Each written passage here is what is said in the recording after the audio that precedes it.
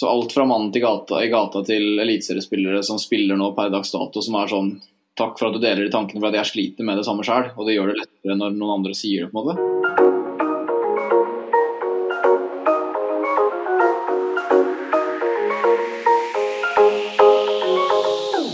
I ukens episode har jeg et æren av å prate med André Sødlund. André ble tidlig en godt anerkjent fotballspiller, men bak den imponerende karrieren skjulte det seg en langt mer personlig og utfordrende kamp. Depresjon, angst og selvmordstanker tok over store deler av livet til André. Hvordan klarte André å bære byrden av suksess og samtidig følelsen av å være i en uendelig spiral av negativitet? Hvordan påvirket det hans forhold til trenere, lagkamerater og familien? I ukens episode deler han ufiltrert om de tøffe tidene, og hvordan han til slutt fant veien ut av mørket.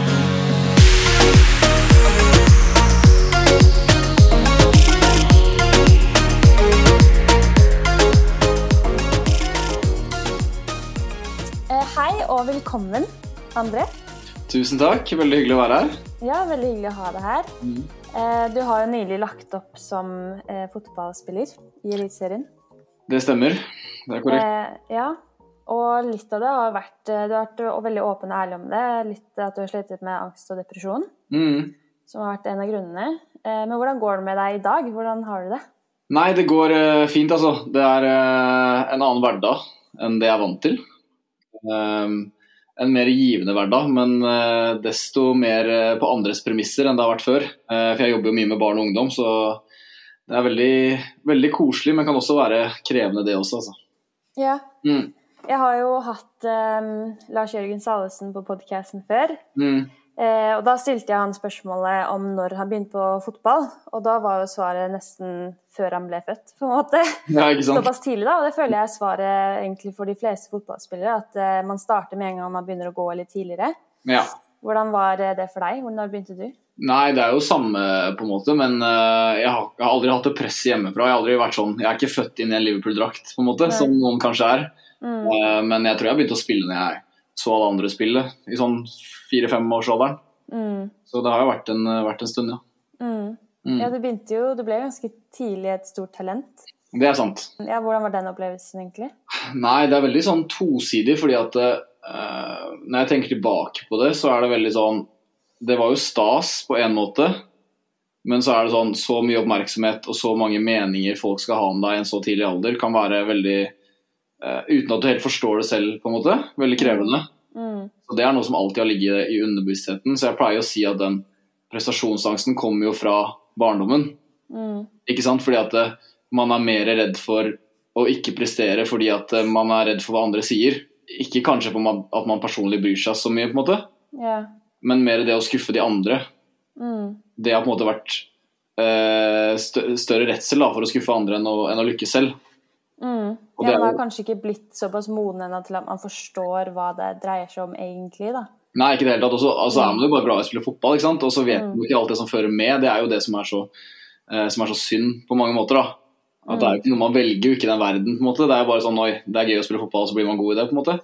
Ja, at noen andre kanskje ser for seg din karriere i fremtiden før du i det hele tatt har kommet dit da. Ja, ikke sant? Og så skjønner du ikke hvor mye som egentlig skjer rundt alt sammen, ikke sant? Men sånn var det i hvert fall. Hva på en måte det beste med fotball da? Eller hvis du ser tilbake, hva var på en måte glanstiden? Hva dine beste minner fra banen? Ja, det så, jeg tenkte mye på det når jeg la opp, så var det sånn hva jeg egentlig sitter igjen med. Og så det jo sånn, så har jeg spilt mange kamper som har vært veldig kule, sånn Rosenborg borte 16. mai, 2 ganger Brann borte, det jo ikke sant, det jo fullsatt stadion og sånn. Men så tenker jeg at det jeg husker aller best, alle de menneskene jeg har møtt rundt om, på en måte. De som jobber i klubb, de frivillige, og ikke minst de kompisene jeg har fått. At det på en måte det jeg mest glad for. Ja. At det ikke på en måte noen spesifikke kamper jeg tenker sånn, og det det beste minnet jeg har. Det mer bare de menneskene man har møtt på veien da.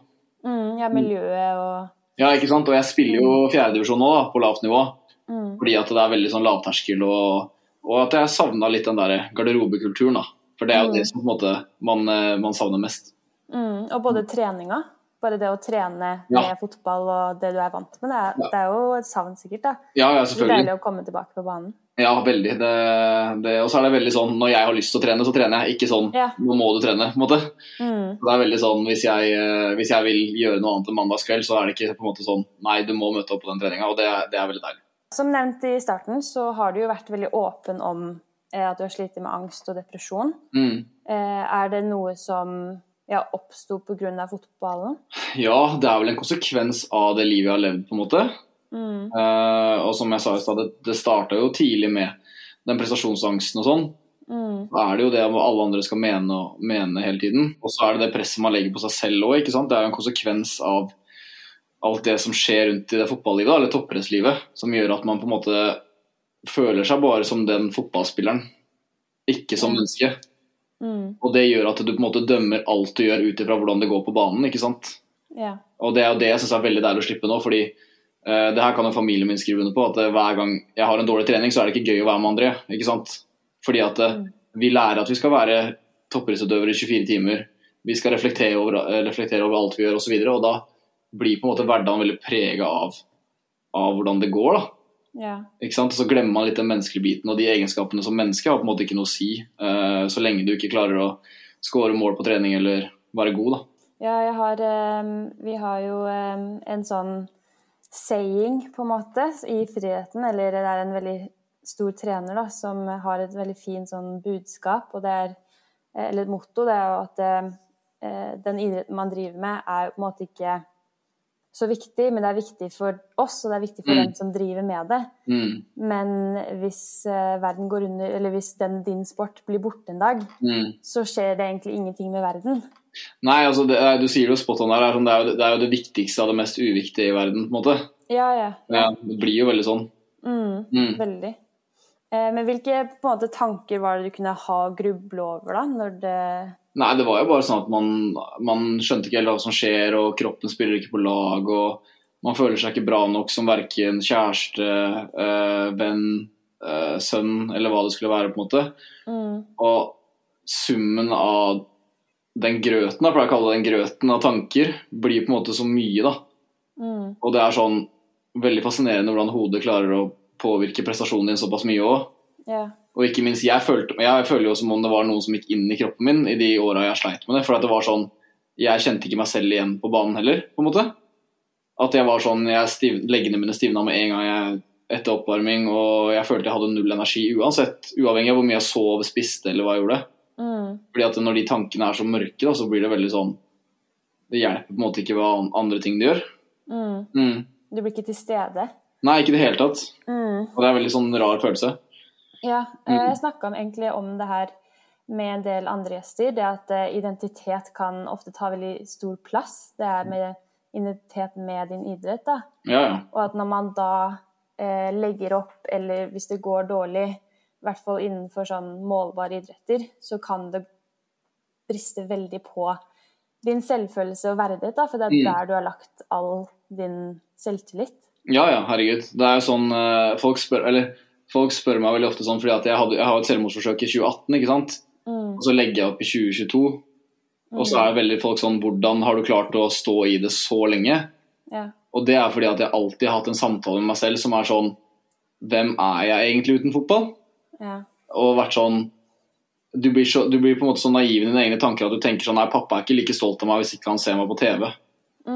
Fordi at du hører det så ofte at det er så gøy og alt det greiene der, ikke sant? Så vet jeg jo når jeg ser tilbake på nå at ingen av de bryr seg om jeg spiller fotball eller om jeg lærer eller hva det er for noe. Men det er som du sier at den identiteten er så sterkt, fordi at alle spør deg alltid sånn, hvordan går det med idretten din? Og ofte er det sånn, hvordan går det med fotballen, André? Er du klar til kamp? Bla bla, ikke sant? Og så er det ingen som spør meg sånn, hvordan det går med meg. Så man blir litt sånn der, hvem er man uten fotball? Og da var alltid svaret mitt på at det vet jeg ikke, så da prøver jeg litt til. Ikke sant? Men når du holdt på med fotball, hadde du egentlig på en måte andre interesser ved siden av som du likte? Nei. Ikke egentlig. Var det noe rom for å egentlig ha noen andre interesser der? Ja, kanskje litt mer på slutten så var det sånn, da begynte jeg liksom å skjønne sånn, jeg likte å spille golf og gjøre andre ting, og Formel 1 er jo en veldig stor hobby jeg har nå, og merket liksom at jeg synes andre ting er gøy også, og det har jeg på en måte aldri synes før. Og det har kanskje kommet litt mer med året, det der at fordi det jo veldig deilig noen ganger, så jeg har en passion, ikke sant? Men at liksom det må ikke være fotball på en måte. Det går an å gjøre andre ting som gøy også. Ja, du var jo, nevnte jo det med selvmordsforsøket. Det holdt jo på å gå veldig galt. Ja. Hvilke tanker var det som på en måte ble for tunge å bære? Jeg vet ikke, jeg tror det var bare summen av alle tankene som ble bare sånn, jeg visste ikke hvor jeg skulle begynne, hvem jeg skulle prate med, hva jeg skulle si. Jeg mistet jo, det er vanskelig fordi at man mister seg selv på en måte veldig. Så klarer man ikke å tenke rasjonelt, selvfølgelig, fordi at det jo en veldig vanskelig sinnstilstand å være i. Så man føler seg egentlig bare at ting bedre hvis ikke jeg her på en måte. Fordi at jeg presterer jo ikke på noen områder uansett, så hvorfor skal jeg på en måte... Hvem bryr seg? Var det noen folk som visste hvor ille du hadde det? Eller var det noen som du hadde snakket med? Eller visste du på en måte ikke visste ikke hvordan disse følelsene, eller hvor de kom fra, så du klarte på en måte ikke å i det hele tatt få frem ord på hva du følte? Ja, det sånn, jeg var jo sammen med en jente da, og hun visste jo på en måte at jeg sleit litt mer kanskje, men det var aldri sånn, ikke så mye på en måte, at det skulle gå så langt, og vennene mine visste at jeg ikke hadde det så bra, men samtidig som det ofte med folk som sliter da, at de skrur på en eller annen sånn fasade, og på en måte, jeg var jo enda mer glad i de perioden jeg var depressiv enn jeg nå. Fordi at jeg var sånn, ingen skal se at jeg har det ikke bra, ikke sant?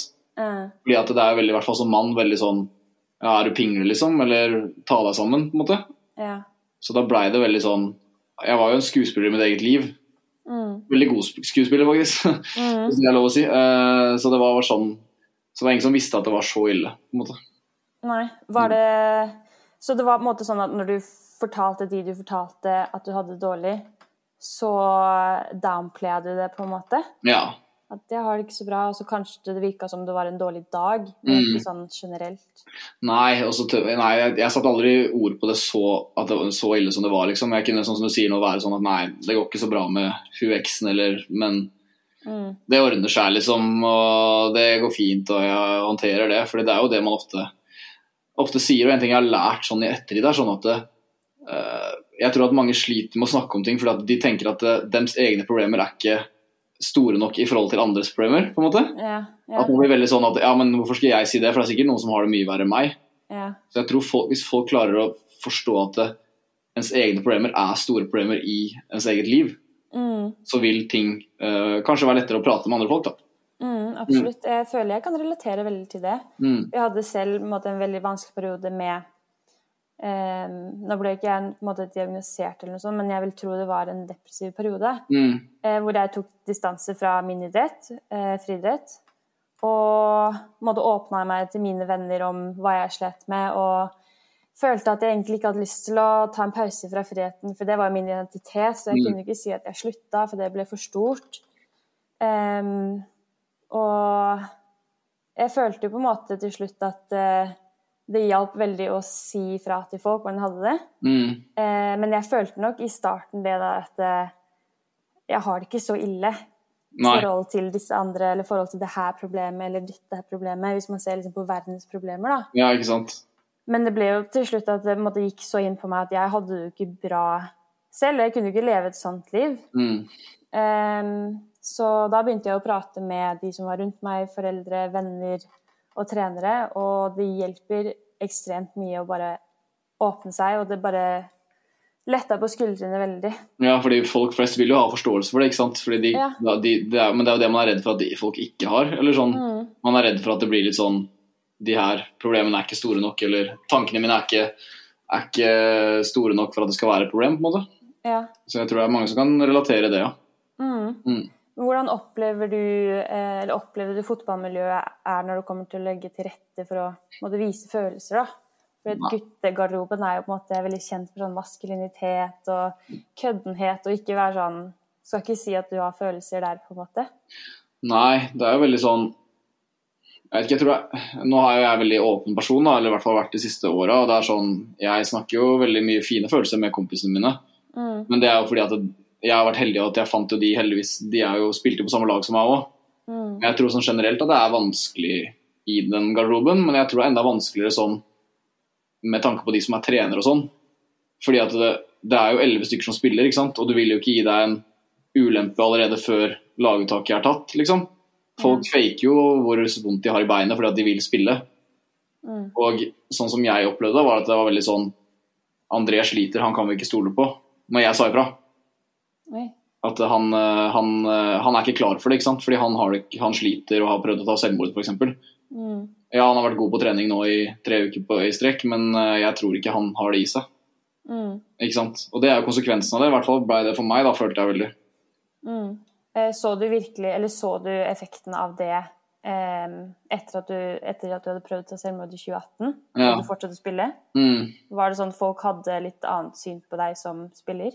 Ja, så vet jeg ikke, men jeg sa jo fra til treneren som jeg var på lag med, da, eller som jeg spilte på lag med, altså det var ikke meningen å si fra, det var jo sånn det var jo bare, hva var det, en måned etter jeg prøvde å ta selvmord, så var jeg på treningsleir, ikke sant? Og så var jeg kjempedårlig, og det jo ikke rart, for jeg var jo i mine egne problemer. Og så husker jeg ble kalt inn til møte, og jeg skjønte jo hva det gjaldt, fordi jeg har jo blitt det før, sånn, hva skjer, nå må du ta deg sammen, og hvorfor spiller du så dårlig, liksom? Og så var jeg bare sånn, nei, men jeg bare går inn dit, og sier det samme som jeg har sagt 100 ganger, at jeg skal skjerpe meg, og trene hardere og sånn. Og så var jo det dagen etter jeg hadde sagt fra til de kompisene mine, for jeg sa jo fra til de først, de var de første som fikk vite det. Og når jeg så hvor lei seg de ble, så gikk det opp for meg hvor ille jeg hadde det selv. Fordi at jeg skjønte det ikke helt selv, på en måte. Fordi at du vil ikke skjønne det, tror jeg. Så når jeg sa fra til han treneren, så jeg begynte, du vet når du får tårer oppi liksom, i halsen, du klarer ikke å holde det lenger, på en måte. Bare måtte jeg si det og begynte å gråte. Så etter det så blir det litt sånn at jeg kan forstå det også, fordi at for eksempel en fotballtrener ikke en pedagog, ikke sant? Og det jeg på en måte har sagt kunne vært litt bedre hvis folk visste hvem de kunne prate med, hvis de har en spiller eller en toppidrettsutøver eller noe sånt som sliter litt ekstra, da. Hvem kan den lederen prate med for at vi kan hjelpe han, ikke sant? Fordi konsekvensen av det var at jeg fikk litt mer slack bare. Men konsekvensen igjen da var at jeg fikk ikke spille så mye. Ja, ikke sant. Så det blir jo veldig sånn ond sirkel, da. Ja, de visste kanskje ikke hvor hardt de på en måte tørte å presse deg. Nei, ikke sant. Og så var det sånn, nei, vi kjefter bare litt mindre på André, fordi at han sliter. I stedet for kanskje, jeg trengte noen som, jeg var jo 21 år da, noen som bare tar tak i meg sånn, André, de her kan vi prate med, det her teamet rundt, det her veien vi kan gå hvis du trenger det, ikke sant. Men det ikke alltid det økonomi lagt til rette for sånne ting heller, i alle klubber. Og det jo noe som man kanskje burde prioritere høyere, da. Ja, men fikk du ofte en sånn, hvordan går det? Hvordan går det i dag? Nei. Oi. Gjorde egentlig ikke det. Det litt bekymringsverdig da, hvis ikke det var noe de kunne si. Det ganske lett å si, hvordan går det? Hvordan har du det i dag? Ja, og mer sånn, la meg være litt i fred, kanskje. Og så tenke på de andre, på en måte, fordi at og det jo det som jeg ikke noe for sånn å henge ut noen eller noen ting, fordi at jeg kan forstå de forskjellige rollene man har da, for eksempel en klubb. Det sånn, en trener for eksempel vil alltid leve av et resultat, ikke sant? Hvor mye skal han være investert i en enkelt spiller når hans jobb å vinne kamper, og hvis han ikke vinner kamper, har ikke han noe jobb, ikke sant? Så det mer sånn, hvem kan han prate med når det kommer en sånn situasjon, i stedet for at han skal, for jeg forventer ikke at han skulle fikse det, på en måte. Nei. Men man kunne kanskje vært enda mer tydelig der. Hva det du trenger? Hva vil du ha? Ja, og vært litt sånn, for jeg trengte bare at noen tok tak i meg, ikke sant? For jeg klarte ikke å ta tak i meg selv. Eller når var det du på en måte bestemte deg for at nei, nå det slutt, nå orker jeg ikke lenger å drive med det her? Sånn siste gang var sånn sommeren 2022. Eller så var det sånn, eller fjor da, så kjente jeg bare at jeg hadde null livsglede, og jeg var bare sur og irritert. Jeg merket at André, nå går det på veggen igjen. Og så var jeg vært veldig redd for det da, så at jeg var veldig sånn, ok, nå prøver jeg å ringe legen. Vi har sånn lege i Sandefjord. Så ringte jeg, og så sa jeg situasjonen min da.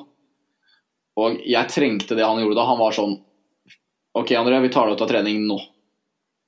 Og så får du, for jeg sa til han at nå har jeg vært fotballspiller i 11 år, og jeg har ikke hatt mer enn 7-10 dager fri på sommeren. det mulig å få et pusterom bare, og så se hva jeg tenker? Ja. Og han bare, ja, det går helt fint. Før han hadde pratet med treneren eller noen ting, fordi at han skjønte hvor seriøst det var. Ja. Og jeg tror jeg trengte akkurat det. Og når det tillegg, Hans Erik da, Ødegaard, faren til Martin, som var treneren min, ringer meg og sier at André, bare bruk akkurat så lang tid du vil. Det finnes viktigere ting i livet. Da skjønte jeg, og da fikk jeg liksom den roa til bare å være med familien og reflektere over hvem er jeg, og hva vil jeg, og hva er jeg god på som menneske, på en måte. Ja. Og om jeg kommer til å passe inn i en vanlig jobbhverdag, eller et vanlig liv, da, som man kan kalle det. Ja, jeg måtte på en måte gjøre det samme med den pausen min, og jeg tillot meg selv å ha hvor lenge pause jeg ville. Hvor jeg da kunne stå opp og tenke, ok, i dag har jeg lyst på å ta en løpetur. Hvis jeg ikke hadde lyst til å løpe den dagen, så løper jeg ikke. Bare tillate deg selv å gjøre det du vil. Ikke sant? Siden du på en måte alltid har blitt fortalt hva du skal gjøre til enhver tid, da. Ja, for det er jo alltid noe sted du skal møte opp, eller en trening du skal ha, eller noe som binder deg, da. Ja, så nå er jeg jo på en måte tilbake i idretten, men med et helt annet perspektiv. Og det er på en måte at jeg gjør det på mine egne premisser, og jeg har tatt litt mer kontroll over på en måte egen læring og egen prestasjon og egen fremgang, da. Ja, det høres jo veldig, veldig sunt ut hvis du kan ha det forhold til det. Og jeg tror på en måte det er det også det er veldig vanskelig å innstille det i unge idrettsutøvere, for da er man higer etter med resultater, man higer etter å bli bedre, og man skal fort frem. Og det er jo lettere å lære det når man har opplevd noe motgang, og måtte få det perspektivet, da. Men jeg tror det er veldig viktig å få unge idrettsutøvere til å kanskje senke skuldrene litt. Ja, ikke sant. Det er jo derfor det er bra med sånne som deg, og sånne som meg, og sånn, som kan prate om det med egne erfaringer. Og yngre som kanskje forstår at noen som plukker det opp, da, så vil det hjelpe veldig, på en måte. Du har ikke følt på noe sånn shame eller noe sånn skam i forhold til det du har opplevd? Nei, jeg husker i starten var jeg litt sånn med tanke på selvmordsgreiene, mener du? Ja, og være åpen om det, og angst og depresjon og... Ja, sånn, nei, ikke jeg skammet meg litt med det selvmordsgreiene i starten, for jeg synes det var veldig vanskelig. Fordi at det var vanskelig. Men når jeg har lagt opp, så har jeg ikke følt noe på det mer enn bare sånn, for det er jo litt rart noen ganger når du våkner opp og så har Dagbladet intervjuet deg, og så bare scroller du på Facebook, og så er liksom bildet trykt på siden der, og så er overskriften såpass brutal, da. Og så det eneste jeg på en måte har vært redd for er sånn hvordan folk skulle tenke om familien, mer enn hvordan folk skulle tenke om meg, ikke sant? Okay, Fordi at jeg er så utrolig glad i familien min, og de har ingenting med at det har gått så gærent å gjøre, ikke sant? Fordi det er ikke noe de kunne styrt. Og da er jeg veldig sånn, egentlig så vil jeg skjerme de, så jeg er veldig usikker når jeg la opp da, om jeg skulle være ærlig, eller om jeg skulle bare si at jeg var lei, på en måte, fordi jeg kunne jo sagt det også, at jeg orker ikke mer, og jeg vil gjøre noe annet. Men så var jeg sånn, hva ville du sagt til 13 år gamle André? Og da var jeg sånn, ok, du må gjøre det her, fordi at jeg følte meg klar nok til å stå i det da.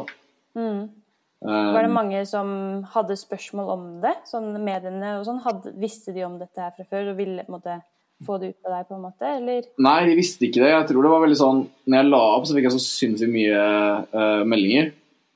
Og så var jo liksom den første artikkelen var bare sånn, legger opp på grunn av angst og depresjon. Det var ikke noe mer enn det. Og så var jeg sånn, da hadde jeg ikke på en måte bestemt meg om jeg skulle dele alt eller ikke. Men jeg fikk liksom 400 meldinger på det lille der, så ble jeg sånn, ok, det finnes et rom som kanskje må tas litt. Og i hvert fall fra kanskje en mann da, i og med at det er så mange menn som prøver å ta selvmord. Det er jo 70% av det er jo menn. Så var jeg sånn, nei, vet du hva, nå er vi 100% ærlige, og så bare tar vi det derfra på en måte. Når du fikk tilbakemeldinger, var det mange tilbakemeldinger om folk som hadde opplevd det samme som deg, og på en måte takket deg for at hvordan du har hatt det, og at du var så åpen og ærlig med det? Ja, veldig mange, utrolig mange. Altså, det er mange som ikke har noe med fotball å gjøre også, bare vanlige mennesker. Det er det som er, ikke sant? Det er jo så mange som sliter med det også, så det er så mange som kan kjenne seg igjen i det. Og så alt fra mannen i gata til elitseriespillere som spiller nå per dags dato, som er sånn, takk for at du deler de tankene, for at jeg sliter med det samme selv, og det gjør det lettere når noen andre sier det på en måte. Og så har jeg sett på det etter, det har vært veldig sånn sinnssykt fint med så mye respons, men samtidig utrolig skummelt at vi ikke har kommet lenger. Fordi at det så uvanlig, liksom. Ja. At noen åpne om det når det en så vanlig ting. Så det synes jeg det noe som trigget meg litt da, til at man kan bruke stemmen sin litt mer, eller være enda mer åpen da. Ja, jeg husker at jeg så en video av en amerikansk frihetsutøver som har slet med depresjon og litt sånn. Og det på en måte hun fortalte i den videoen var på en måte hva hun hadde gått igjennom og hvilke følelser hun hadde. Og når jeg så den, så relaterte jeg veldig. Det var veldig likt det hun forklarte da, og beskrev av følelser som det jeg hadde opplevd. Og da husker jeg at jeg bare begynte å gråte, og jeg var med søsteren min, og hun bare, hva er det? Jeg bare, nei, jeg bare føler så sykt lettelse. Jeg bare klarte ikke å slutte å gråte, for jeg var på en måte så glad for at det var noen andre som hadde opplevd det samme, ikke for at hun hadde opplevd det samme som meg, men at jeg kunne relatere, og at det ikke var bare jeg som hadde funnet på disse følelsene, men at det var faktisk noe reelt. Ja, andre også på en måte, ja. Og det var så fint å på en måte kunne se at du ikke var alene da. Veldig. Og det tror jeg er veldig viktig for du og jeg da, som kanskje litt eldre i toppidrettsverden. Ja, det jo sånn. Det man kan snakke om da, og de kanskje yngre som begynner å kjenne på sånne type følelser, kan innse at det ikke så farlig. Ja, det ikke uvanlig å føle de tingene på en måte. Det og det jo et steg i riktig retning hvis vi klarer å få flere til å tenke sånn. Så vi jo ganske langt unna per dags dato. Men man må jo begynne et sted. Absolutt. Det bekymringsverdig mange unge du har snakket med, eller? Ja, det litt sånn jeg vet ikke, det vanskelig å sette ord på det, men det sånn, altså jeg har jo trenet i et juniorlag også, og det mange av de som setter meg en personlig melding at de sliter liksom. Det var veldig sånn, mye flere enn jeg hadde trodd. Bare på laget mitt på en måte, og da tenker jeg sånn, hvis jeg har 30 spillere og 5 av det sliter med mye av de samme tankene og tør å være ærlig om det, så det sikkert et par til som sliter med det samme uten å ville si noe. Og da tenker jeg sånn, i hele Norge da, hvor mange det egentlig? Så det veldig sånn, at man ikke kan være mer åpen om det da. At, på en måte, at man sliter med prestasjonsangst for eksempel, trenger ikke gå utover prestasjonen i seg selv. Nei. Det kan heller være en hjelp til hvordan skal vi finne knagger til å takle den prestasjonsangsten, eller for å gjøre ting lettere da. Ja, jeg tror det derfor også har blitt veldig, hva skal man kalle det, liksom, i gåsetegn populært, og for idrettsutøvere å bruke mental coaches da, eller mentale trenere. Fordi de har innsett hvor viktig det å også være på en måte, mentalt robust når du kommer til idretten, for det kan være veldig stort press. Ja. Og da tenker jeg at det veldig viktig at de som kommer til deg da, sier fra veldig åpne om det. At det veldig bra at de vet at de har deg da. Ja. Og tør å åpne seg, og i hvert fall såpass tidlig også. Ja, det ekstremt viktig da. Det i hvert fall noe som veldig bra da. Jeg setter veldig pris på det. Og da ser man liksom at at man gjør en jobb som funker da, og at behovet jo der absolutt, ikke sant. Så det jo heldigvis flere klubber i Norge som tar tak i den fotballen, at de har mer at de har mer fokus på det da. Så det veldig sånn, i noen klubber så det veldig sånn kast og bruk metode, pleier jeg å kalle det. Det sånn, hvis han ene midtbanespilleren ikke funker, så henter vi bare inn en ny, ikke sant. Budgeterer jo heller med det. Ja. Enn å kanskje få ut makspotensial av en spiller som veldig flink, men som kanskje har noen flere vansker eller tanker da. Og det føler jeg at man i hvert fall veldig vanlig, i hvert fall i Norge. Jeg tenker også at det ofte ikke handler om at den spilleren eller utøveren ikke vil. Det at den har på en måte noe den nødt til å jobbe med, akkurat som om den kanskje nødt til å jobbe med den dribbelen, holdt jeg på å si, eller det skuddet da. Ja. Så må han bare jobbe med et eller annet, en tankegang da. Selvfølgelig. Og jeg var jo veldig sånn, jeg ikke sånn veldig fan av selvskryt, men det sånn, jeg var veldig god på trening. Altså, jeg tipper hvis du spør mange jeg har spilt med, så det sånn, så kanskje de litt sånn overrasket, før jeg kom opp med alt her da, hvorfor André ikke kan prestere enda bedre kamp. Fordi at jeg fikk noe slags høye skuldre, rent metaforisk på en måte, og var veldig avhengig av at den første aksjonen jeg gjorde i en kamp for eksempel, den måtte være bra. Hvis ikke så kunne jeg fort gjemme meg litt vekk eller noe sånt ting. Og ble veldig sånn låst i mine egne tanker når jeg spilte kamp. At jeg liksom klarte aldri på en måte å være helt fri da. Og det tror jeg det mange som sliter med. Ja. Men hvordan har på en måte, opplevelsen med mental helse gjort at du har endret på en måte, synet på det? Eller har du endret synet på mental helse og det å oppleve å være veldig langt nede? Ja, at det er jo mye viktigere enn man tror, ikke sant? Det er jo en sykdom som en kneskade, på en måte. Det er jo, må jo behandles like alvorlig som korsbåndskade, tenker jeg da. Ja, du sier noe riktig der, ja. Ja, fordi at det er jo, hvis ikke hodet funker, så funker jo ikke kroppen heller, ikke sant? Så det er veldig, ja, det er mye, mye viktigere enn det vi tror. Det er jeg helt enig i. Jeg følte at jeg visste ikke så mye om det før enn jeg opplevde det selv. Og da, når jeg gjorde det, så innså jeg hvor alvorlig det kan være, da. Ja. Men dersom du skulle gjort det enklere da, for fotballspillere som sliter å snakke om følelsene sine, og få de til å måtte ha et bedre opplevelse med fotball, hva hadde du gjort da? Eller hva hadde det vært? Jeg tror åpenhet bare er det viktigste ordet her, altså. Og det må komme fra alle, på en måte. Noen ganger så må det komme fra de som på en måte har mest makt i en fotballklubb. Det hjelper ikke at det kommer inn en person og er sånn, ja, forresten, her er lov til å være åpen, liksom. Det må noen ganger komme fra trenerne som er de tøffeste også, på en måte. At de er sånn, at de kanskje kan relatere også, ikke sant, være sånn, det er lov. Jeg også har slitt, skjønner du hva jeg mener? At man kanskje er mer åpen og kan ha den dialogen, da. For det handler jo om trygghet, ikke sant? Hvis du skal åpne, du åpner det ikke med mindre du føler deg trygg. Fordi at det vil ikke være naturlig.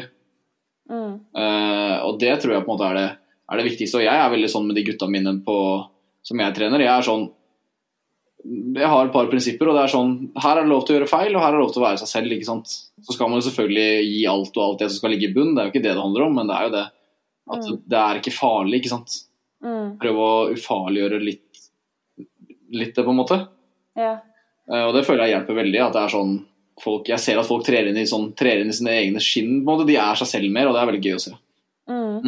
Jeg tror det er veldig viktig, som jeg sa i sted, den der, hvis de trenerne som er i ledelsen og på toppen da, kan bare si den der, hvordan går det? Hvordan har du det? Jeg tror bare det er så gull verdt, på en måte. Ja, jeg er helt enig. For det bare viser at du faktisk bryr deg, og ikke bare sånn, ja, men hvordan er den ankelen i dag da? Kan du spille? Så da er det sånn, ja, det er bare det du tenker på, ja. Ja, ikke sant? Og så er det sånn, det har vært deilig som har spurt meg, jeg vet hva, jeg har det litt dårlig med dama, eller det har vært noe greier i familien og sånn, for det har jo innvirkning på veldig mye av det som skjer på topppresidør da.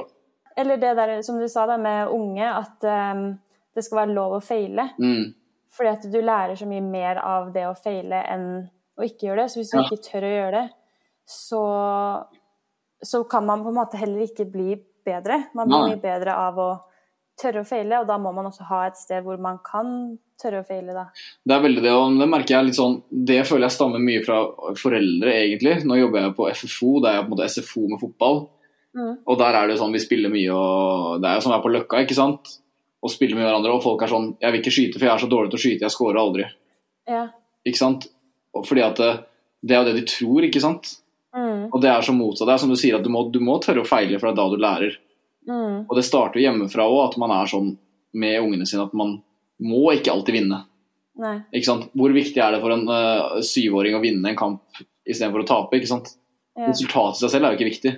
Det er opplevelsene og prestasjonen da, som man har på en måte, som er viktig, ikke liksom sånn at man blir sånn veldig sånn må vinne. For alle kan ikke vinne. Det er ikke sånn det er.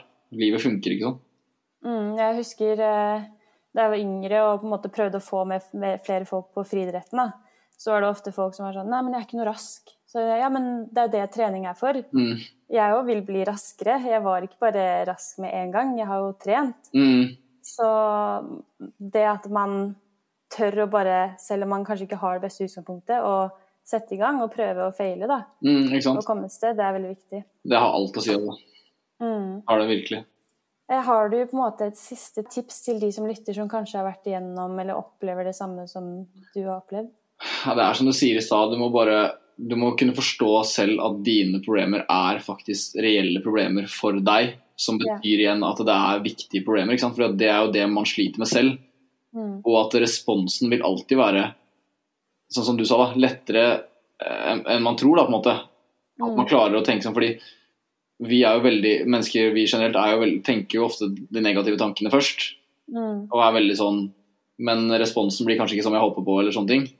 At man klarer å forstå det, at å prate med noen om sine egne problemer det hjelper veldig.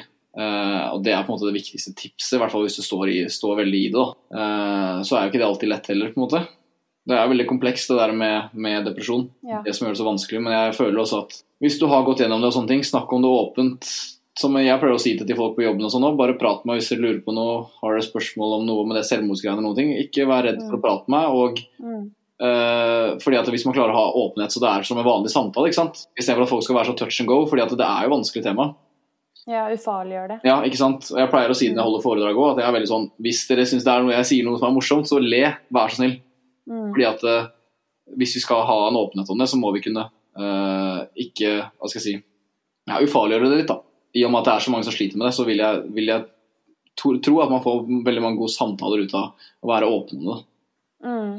Ja, og det når du først begynner å faktisk åpne deg, og det en stor styrke å først gjøre det, for det veldig vanskelig, men det kommer til å hjelpe veldig mye, og jeg tror man kommer til å bli positivt overrasket over beskjeden eller tilbakemeldingen man får. Ja, veldig. Bare fra familie og venner, fordi hvis du spør dem, hvem jeg? Så det ofte, svarene kanskje så mye mer enn, men du den Kristine Friidrettsutøveren.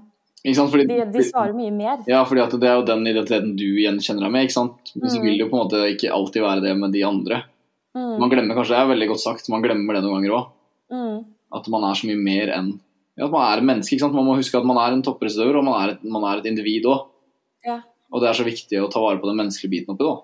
Ja, så hvis man lurer, så bare gå til en av de nærmeste vennene dine og spør hva tenker du på når du tenker på meg? Og så kommer det sikkert til å være du omsorgsfull, du det her, du sterk her. Du kommer til å komme så mye mer enn det man forventer da. Ja, det helt enig. Og så tenker jeg sånn, hvis du usikker på om en av dine venner sliter med et eller annet eller noe sånt, spør heller for mye hvordan det går enn for lite. Og at det ikke farlig å spørre det, ikke sant? Fordi at ofte det den personen trenger. Jeg hadde trengt at noen tok tak I meg, ikke sant? Så det også kan være et tips, selv om det kan være vanskelig noen ganger, så tror jeg det å spørre litt mer om hvordan man har det generelt kan hjelpe veldig mye da. Og at folk må ikke glemme at det som jeg føler veldig ofte jeg har fått tilbakemelding om, veldig sånn at folk har veldig et syn på hvordan en person med selvmord ser ut. At det veldig sånn, fordi jeg har vært veldig sånn, ja, men du ser jo ikke ut som en som kunne prøvd å ta selvmord, fordi du har blondt hår, du spiller fotball, du har den familien og sånne ting, og gjør det bra på ulike områder da. Det betyr ikke at alle kan slite med det på en måte.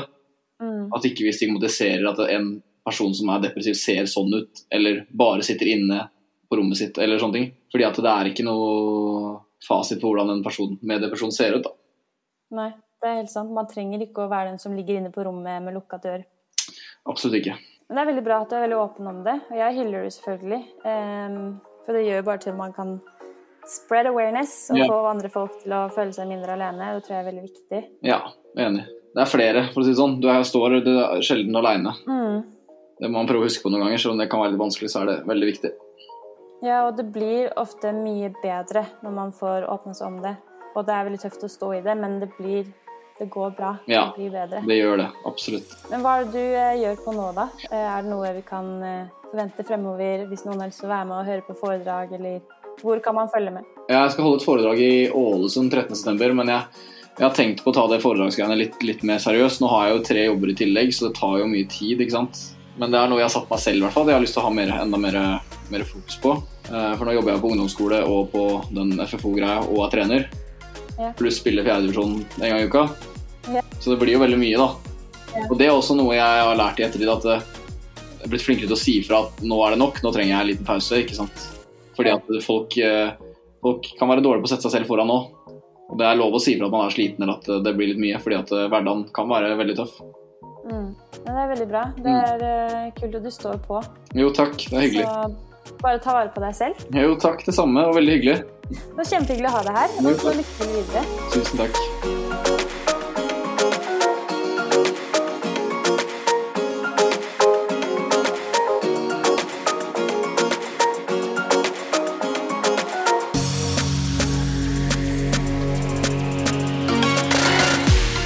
Tusen takk som lytter på Soversyke-podden, og tusen takk til André som deler åpent om hans personlige opplevelser. Det at du tør å dele spiller en enormt viktig rolle for de som sliter med det samme. Del hvordan du har det med familie, venner eller andre du er komfortable med. Sliter du eller noen du kjenner med selvmordstanker, del dine tanker og følelser helt anonymt med støtte, råd og veiledning på mental helse 116 123. For barn og unge 116 111. Ved akutte, men ikke livstruende situasjoner, kontakt fastlegen din, eller ring lokal legevakt 116 117. For akutt nødhjelp, ring 113. Les mer på helsenorge.no.